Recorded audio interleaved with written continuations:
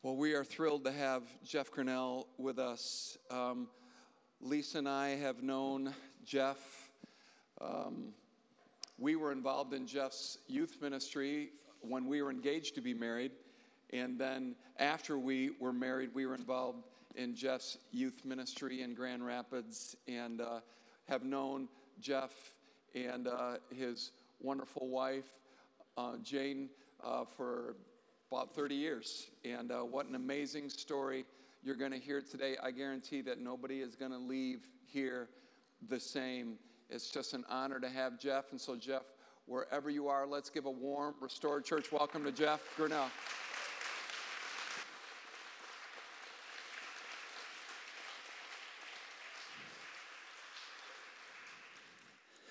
It all began in the fall of 1981. See, some people never find what I found. Walking onto my college campus on the first weekend of school, I saw her. I was with an older student in my dorm room, looking out my window, when I looked down and said to him, "I'm going to marry that girl." He looked down at the girl walking at the middle of campus, realized who it was, and then he turned to me and he said, "No, you're not. You don't have a chance." See, Jane was the most spiritual girl on campus. I wasn't. The following week, I found out that Jane would be on my sister floor, and we would be seeing a lot of each other. As a matter of fact, she went to my first football game with her sister floor and fell in love with what she called my chicken legs. On the second weekend of school, I walked into the cafeteria and I saw her sitting at a table with her sophomore friends. Walking through the line, I kept my eye on her to make sure that she didn't leave before I was seated at her table. And that's when my personality kicked in. Noticing that she had a couple of seats left at her table, my friend and I sat down with these strangers. And this is when my personality kicked into high gear. Looking at Jane in front of all of her friends, I sat down next to her and introduced myself. I said, "Hi, I'm Jeff. What is your name?" Well, I already knew her name, but I couldn't play that card, right? She looked up from her meal quickly, looked me in the eye, and promptly said, "Jane," and then looked down at her meal and continued to eat. In that moment, I knew I had a chance. My reply was confident. "Great to meet you, Jane. Do you know that you are the second girl I've met in college, and 2 is my lucky number?"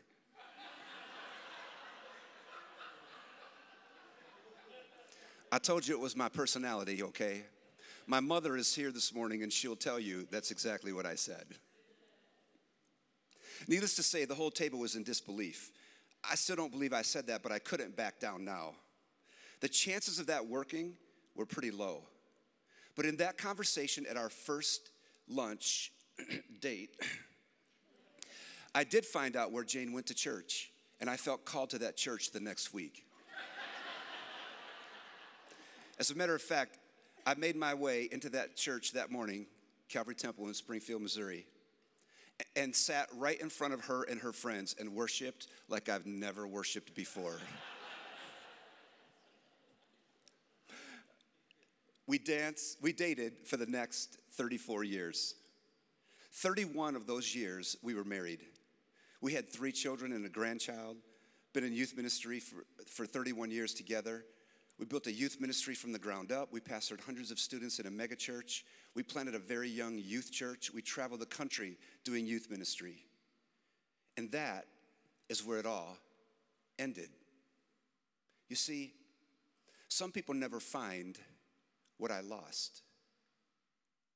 December 18, 2015, Jane passed away after battling cancer for the previous 16 months.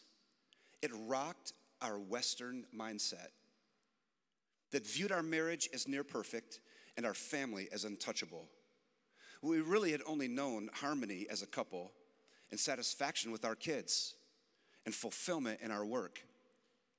But this is where I learned firsthand about my broken palace. See, in America, we feel like we don't deserve suffering. I realized for the first time after losing Jane, I would not have my best friend to go on dates with that we made public on social media. At my last son's wedding, she would never hold our grandkids to come again. I would never kiss her. All of these memories have faded into his presence. I can't tell you why it's all changed, but it has, for the good. And some of you will wrestle with that statement. Listen, I still cry myself to sleep at night. I miss my best friend. But hear me. Sometimes a story doesn't always end with an enchanted kiss. It simply ends with great memories of an incredible relationship. And you have to be okay with that. As a matter of fact, I'm not the poster child for suffering. Understand? I am not the poster child for suffering. That would be a slap in the face of missionaries in third world countries who've lost their lives for the sake of the gospel. That would be a slap in the face of pastors and preachers who are in prison today for the sake of the gospel. Remember, I had 34 years with the greatest person I've ever known. My daughter, who's 26, is due in the next 24 hours with her first child.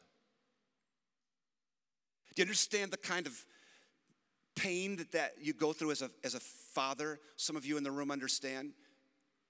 Knowing that I will be in Jersey tomorrow holding my grandson that Jane will never get to hold. She'll never see him grow up and run around and play.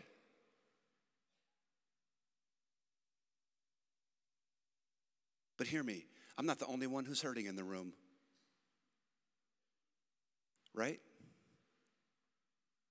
Every one of us in this room have issues. I got issues. Young people know what I'm talking about.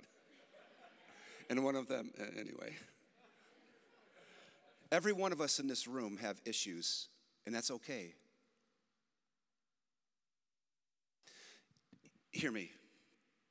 In the book of Job, we have one of the most powerful stories on suffering ever told. See, God does his greatest work in the midst of our greatest need. God is not intimidated by darkness. God is not intimidated by suffering. He's not intimidated by hardship. God is not intimidated by your circumstances. He shines in darkness. And darkness cannot comprehend it. Right? Hear me. I'm not here to minimize your problem this morning. And some of you are going to think that way. Some of you are going to think, this guy doesn't care about what I'm going. Hear me. Hear me. I care more about who you're going through it with than what you're going through. Listen, if Job can make it, and I can make it, you can make it.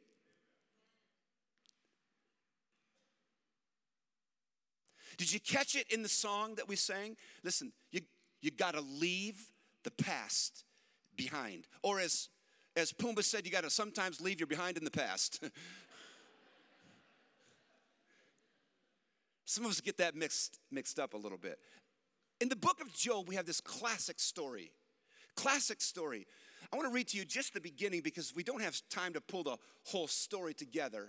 But you've heard this, I'm sure, of the man Job and if you're a guest this morning and this is new to you, I'm just going to read the parts that will get us into the rest of the story here. We're just going to read the beginning of his life and the end of his life this morning. In Job chapter 1, Old Testament, halfway through the Old Testament, it says this: there was a man in the land of Uz whose name was Job. And that man was blameless and upright. And he was one who feared God and turned away from evil. And he had 10 children that were born to him and possessions. And they list his possessions. He was the greatest man in the East. Do we forget that about Job? Sometimes we think, oh, the sorrow of Job, and we think, oh my, right, the patience of Job. We forget this man had it all. Much like Americans today. You understand that? You're blessed. You are blessed this morning. And I get it. Maybe you don't have a job, and maybe you're struggling to pay the bills. Or maybe you just left the hospital this morning and you've left a loved one there to come to church. You're going to go back this afternoon. I get this. Maybe your kids haven't been in church and they've run away and they're addicted to drugs. I understand all of those problems, okay? Been there. But hear me, I'm not here to minimize your problem. I'm here to maximize your God. Because the problem that we have is that we think that we're the greatest of the East. Actually, the West. We live in what people call the West. And we think that we're the untouchables. Well, not those untouchables, but the untouchables. And we think that it shouldn't happen to us. Not in the U.S. and not in my palace. But see, we have to understand that God sees pain and suffering different than we do. And that's the problem. Would you agree? Because God is playing chess while we play checkers. And we're taking one move and we do this and we're like, I don't understand that. How could you? God, why? You ever said that this morning? And God's saying, I've got this. I don't play checkers. I'm a move or two ahead. I've got other pieces that do different kinds of things. You just have to trust me. Listen, it's not a sovereignty problem, it's a trust problem. God can handle your situation. Let me try this side. Are you bummed from my story? Listen, don't bum for me. Listen, God can handle any situation. My wife would slap me when I get to heaven if I bum the next 30 years if the Lord tarries. She would. Those of you that know her know that.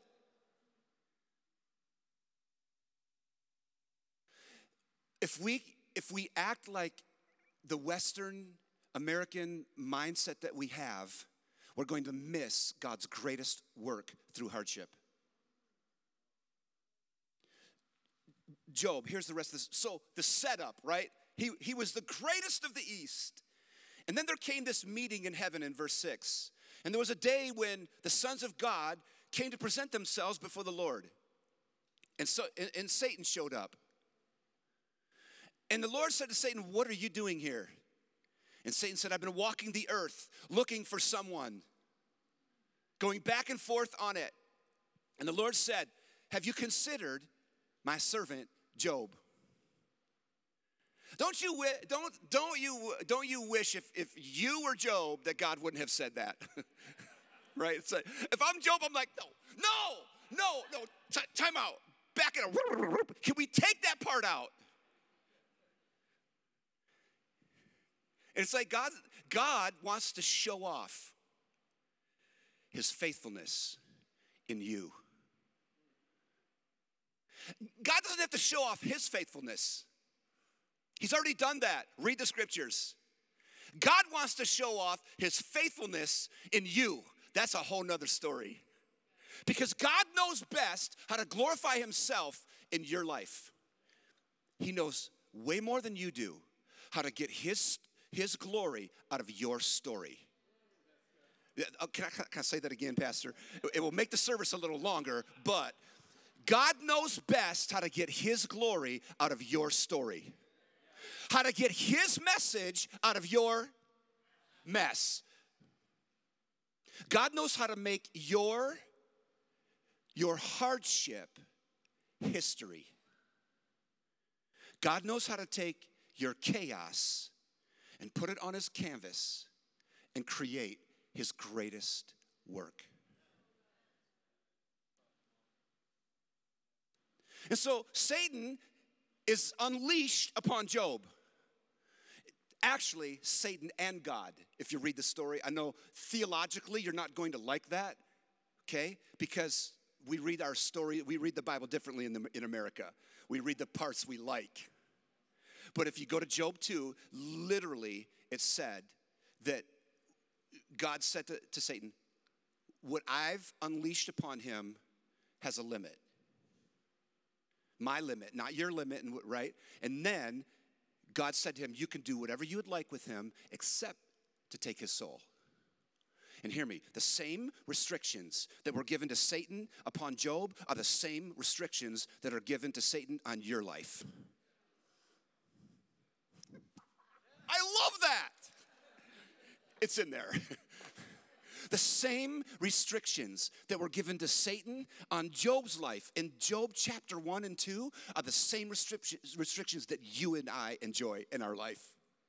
He can only go so far. It's like he's Dikembe Mutombo. Those of you who were raised, 20 years ago.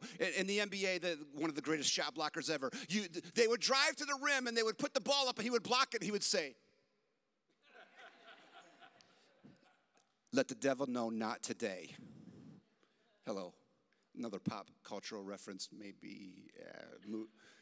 See, in Job, you have to understand limitations, not frustrations.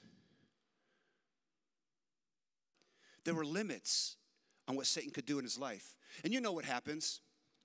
The story goes that one came into Job, into his home and said, while he was eating and drinking, the house fell apart and the kids are gone. And another one came in and said, the oxen were plowing and the donkeys were feeding, and the Sabians came and raided them and killed all of your cattle is gone. While he was speaking, the fire of the Lord fell on heaven and burned up the sheep and the right. You ever had a bad day? Everything's gone. Everything's gone. And in verse 20, this is what it says. And Job arose, tore his robe, shaved his head, fell to the ground, and complained. Right? Is that what it says? No. Oh, I'm sorry. let me back up. Verse 20 again. Then Job arose, tore his robe, shaved his head, fell to the ground, and blamed everybody else. Right? No? Oh, my bad. Let me get this right. Verse 20. Then Job arose, tore his robe at this news, shaved his head, fell to the ground, and then isolated himself from everyone else. No. Oh, I'm sorry. I was reading from the American Bible.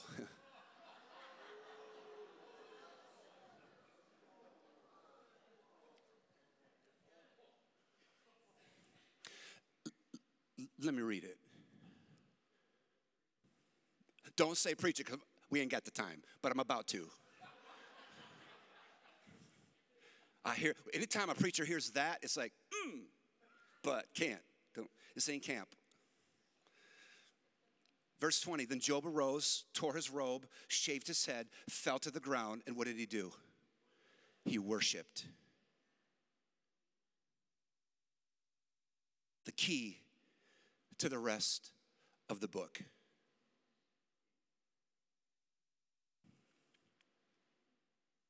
And in all this, Job did not charge God with this wrong. Naked I came from my mother's womb, and naked I will return there. The Lord gave, and the Lord now has taken away.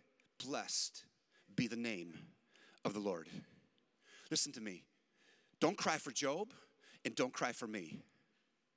I had 34 years with the greatest person I've ever known. Some of you will never get to meet a Jane. So why would I poison the rest of my life until the Lord returns by wondering and questioning?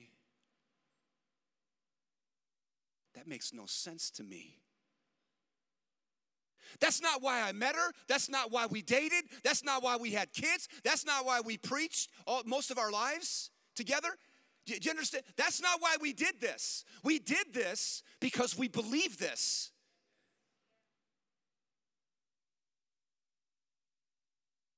Paul had something to say about suffering too.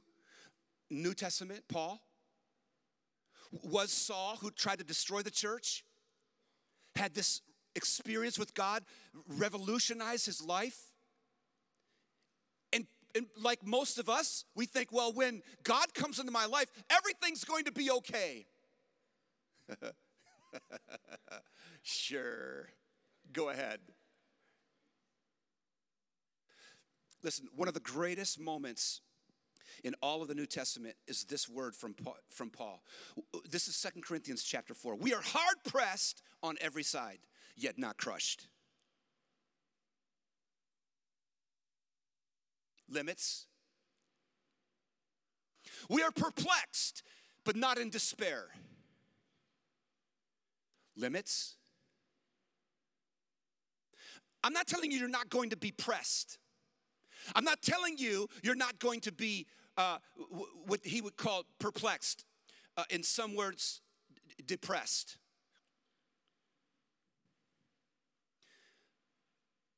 Persecuted, but not forsaken. A teenager said to me about 2 months ago in February, I'm speaking at this school, and a teenager came to me and said, she's a Christian, and she said, I'm persecuted in school, what do I do? I said, sweetheart, you're not persecuted. I love them, okay. And she was like,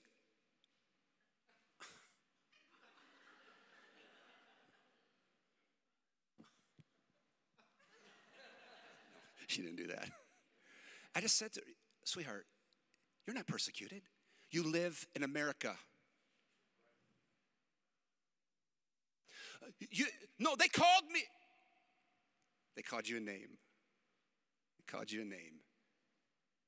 That's your persecution? I love you. And you have to love me if you're going to heaven, okay? But I'm going to tell you the truth. I'm not your pastor, I'm your pastor. I get to leave, okay? He's got to clean the mess up this week. And I know it's difficult. Listen, you're kicking against what I'm saying already this morning. You don't know the road. Be careful of who you say that to.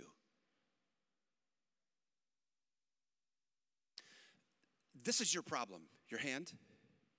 Take your hand and put it out in front of you. Will you do that? Okay, welcome to Children's Church. That's your problem. That's your hardship. It's your suffering. It's your issue. When that issue is held out here, it doesn't interfere with your life. You can run an obstacle course. You can drive your car. It doesn't get in the way, does it? But when we take that problem, do it with me, and put it right. Sir, come on, do it.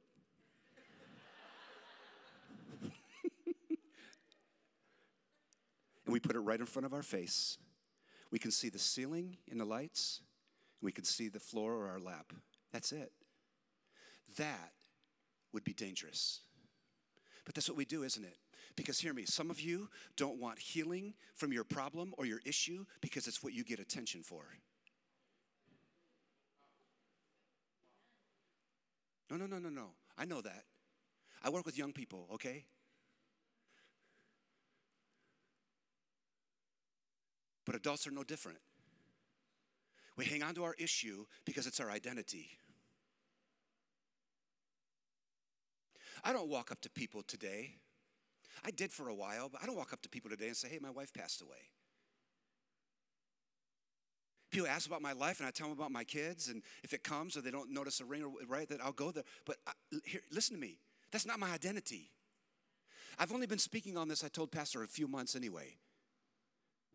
The book just came out late last year, end of November. And so I'm not dwelling on this. There's a time to move on. Listen, all of us, there's a time to mourn and a time to dance.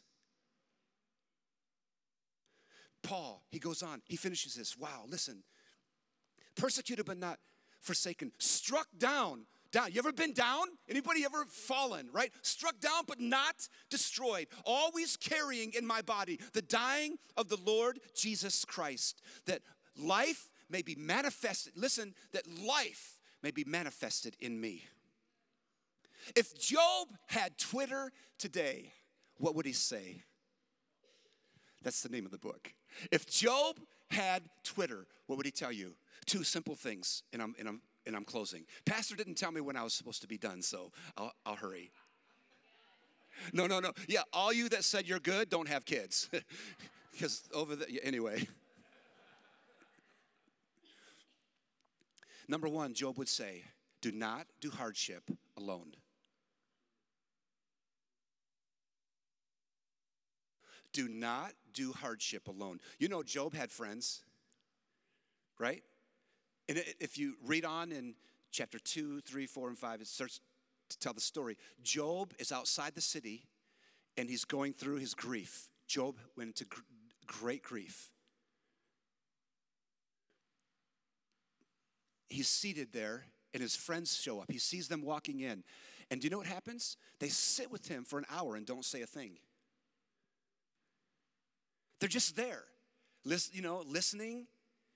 And then by the end of that first day, 12 hours later, his friends said nothing. You can read it. It's really powerful. They came and they sat there for a week. And his friends didn't say anything for a week. Awkward.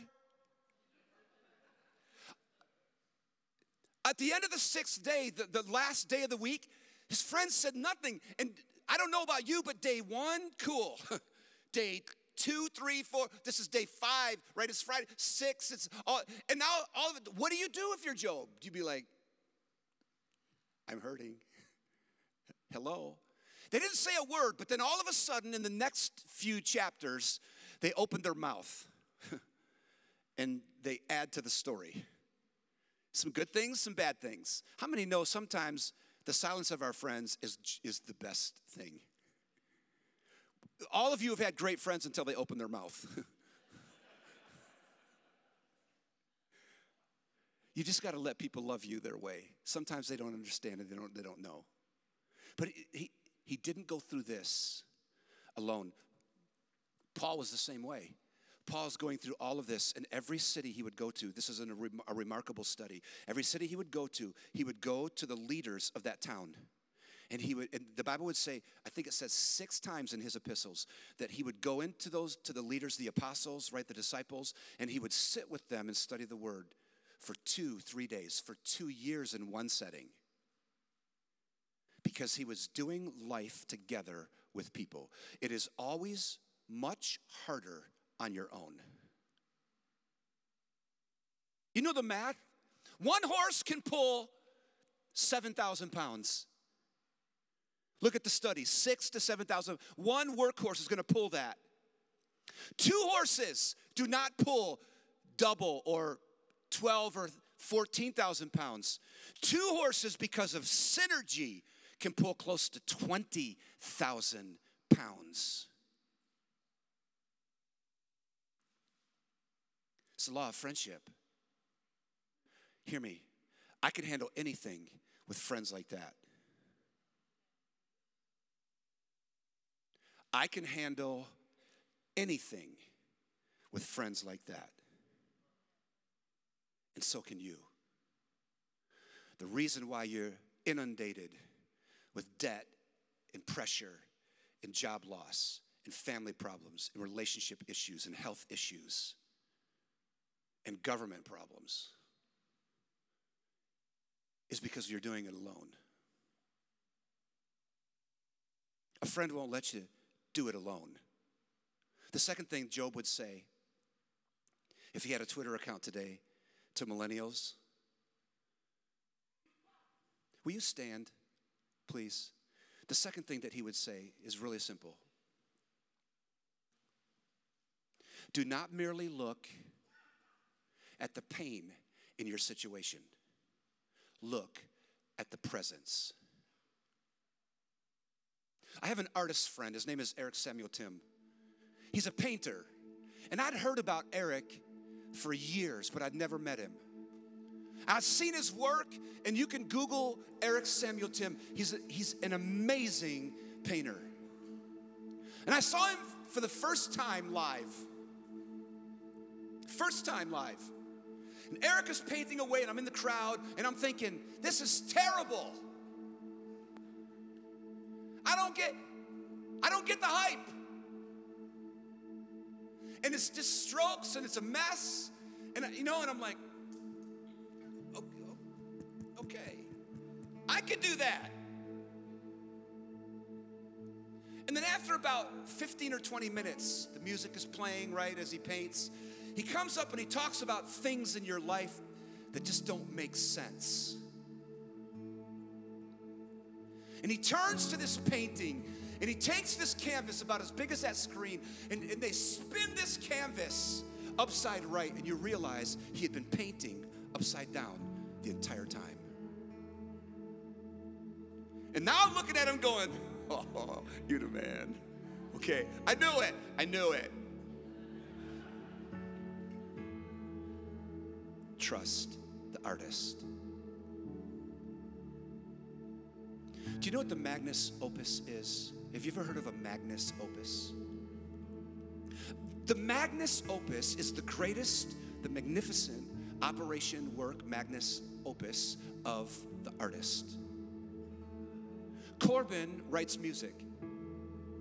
I'm sure Corbin has written lines and thrown it away into the corner, and written another line and thrown it away in the corner because it didn't make sense. But then after time, every artist in the room and every poet in the room, every musician in the room realizes, I couldn't do that scale at first, but now I can. It becomes, after time, your greatest work. Hear me. You're judging God's work way too early.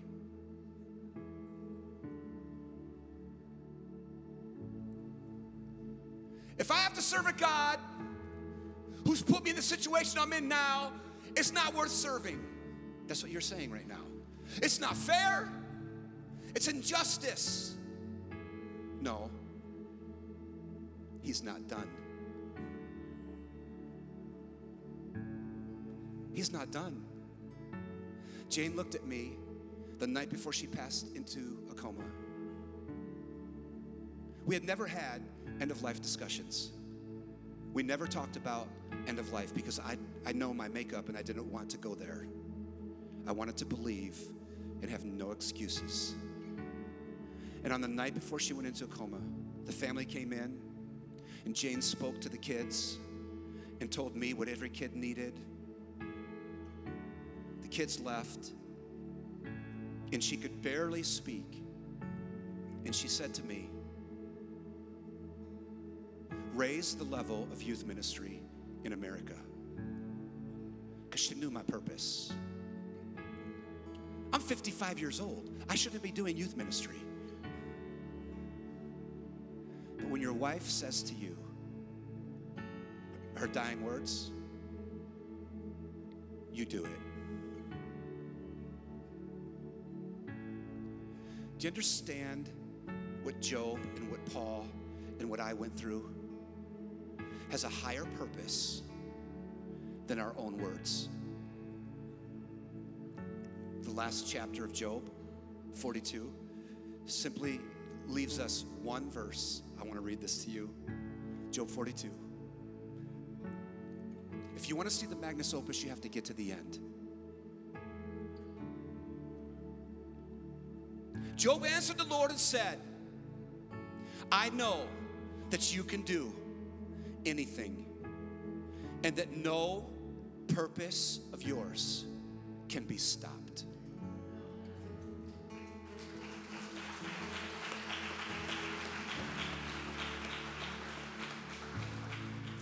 I don't know what you're going through this morning. but we're here to help. And I realize that maybe for some of you, you're thinking, man, a prayer isn't going to help. Yes, it will. It may be the first step of shifting in your mind. Listen, sometimes unlearning is more important than learning. I want all the leaders to come, pastors, elders, deacon, staff. I want you to come and just stand across the front, all the way across, like spread out all the way to the wall. Okay, all the way to the wall. Spouses, would you come too? Trust me, we're going to need, I know, I can't see, that's good. I can't even see the time, so that's good. I know you might have to get kids, and if you want to, go get them and bring them back in. This is our dismissal is going to be our dismissal for prayer. Hear me, I know that everyone in here has an issue. All I'm going to ask this morning is that you come for a word of prayer. You let somebody just pray for you. They're not going to take minutes. Trust me. Those of you that have come, you're not going to have minutes. You're going to have to be able to pray a 30-second or a minute prayer, and that's it, and move on to the next person. And once you come and someone prays for you, I want you to, we're going to turn this place into a prayer room. This is our dismissal, okay? We're going to turn this place into a prayer room. So in just a moment, they're going to sing. I'm going to ask you to come forward so we can pray for you. And then when you're done, if you want to just move to the side or go back to your chair or get on your knees somewhere and pray. Hear me. Because you stood doesn't mean the service is over. I was raised in this, okay? And you might have gathered your stuff and thought, dude, he's on time. We're not finished. Now, no, hold it. You could be finished if you want. You could leave if you want. You could walk into this building with what you had and then walk back out with what you got. You can do that. It's true. Listen, Mr. Cool, Miss Glam, teenagers, mom and dad, it's your choice. But I'm telling you, if you would take a step this morning, God will meet you. He can meet me right where I'm at. Well, then do it there. But don't turn around and walk out of this place.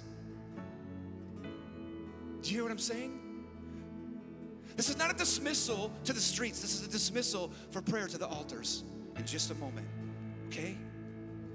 God, please help us right now. We've put our hand and our issue and our problem right in front of our face. I need help. I can't do this alone. I can't do this alone. I can't do this alone. Here within His love. Come on, convince yourself. Emmanuel, He is still with us. He hasn't left you. You just have to see Him in it.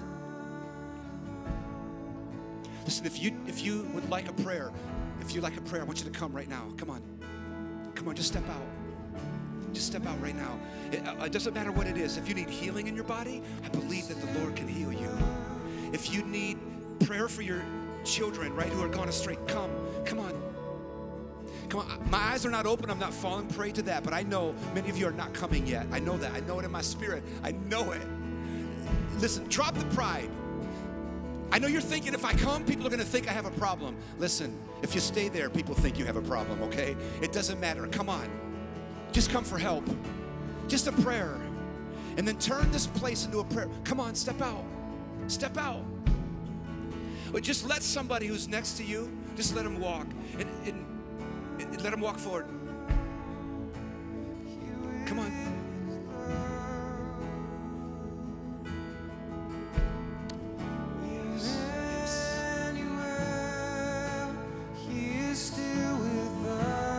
Come on, you've got to do something different or you're going to keep getting what you have.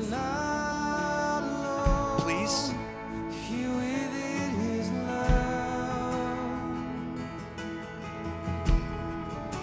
I don't know how many have come. I'm telling you, I don't know how many have come.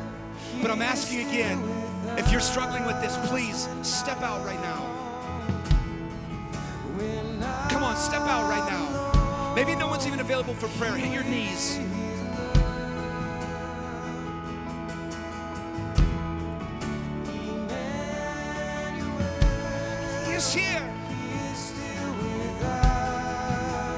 Listen, I want to ask you to do something. If you know of somebody who's going through a difficulty in this room and they haven't moved, will you go over to them right now? Now, I know I just made it uncomfortable in the room. That's what I'm about, okay? Because I love you so much, I don't want you to leave here without getting ministry.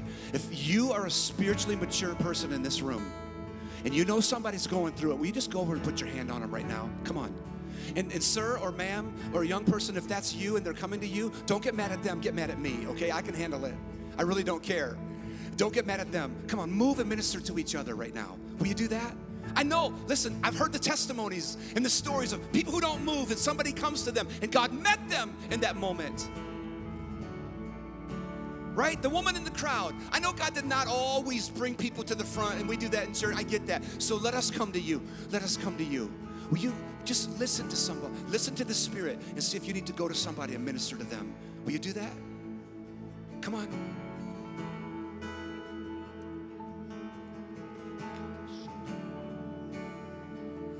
Come on, pray for those that have come. Let's not just be spectators, right? Let's not just be fans. Come on, pray for it. If you extend your hand around the room, right? Listen, in America, we pay the pastor or the guest to do the ministry and we watch. Don't do that right now. Please don't do that right now. That's not how ministry goes. We have to unlearn things. You are ministers. You pay pastor and myself to get you to do the work of the ministry. You understand that? It's not Pastor John's responsibility to visit the people in the hospital. It's our responsibility to minister to people, right? So come on, minister to each other right now. Just pray for it. Put your hand on the person next to you right now and just pray for them. You never know what they're carrying, and all of a sudden, maybe they'll become broken. Right? Come on, spread the love right now. Spread the love right now.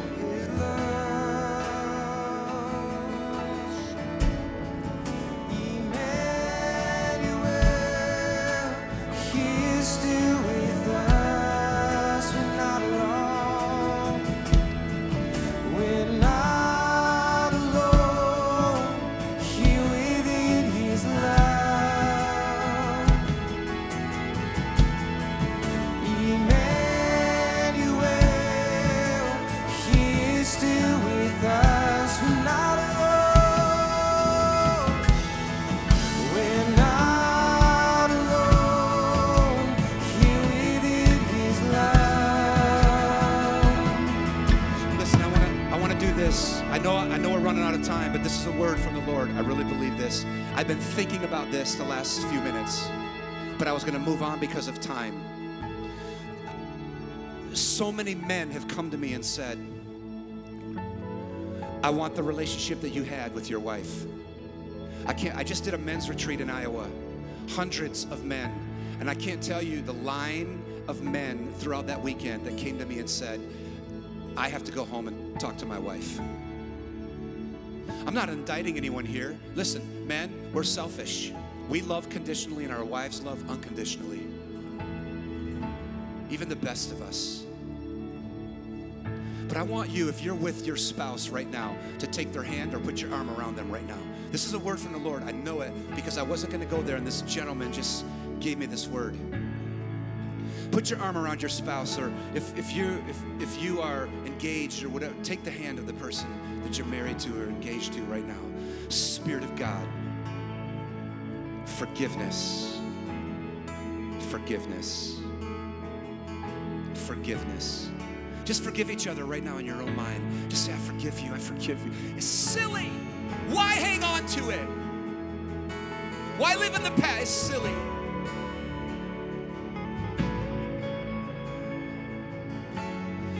Don't leave anything unsaid. Listen, I was not the perfect husband. I was not the perfect husband. But my wife left me a note in the last week and I still have it on my phone, and I have it at my bedside today, and I read it every morning when I get up, when I'm home.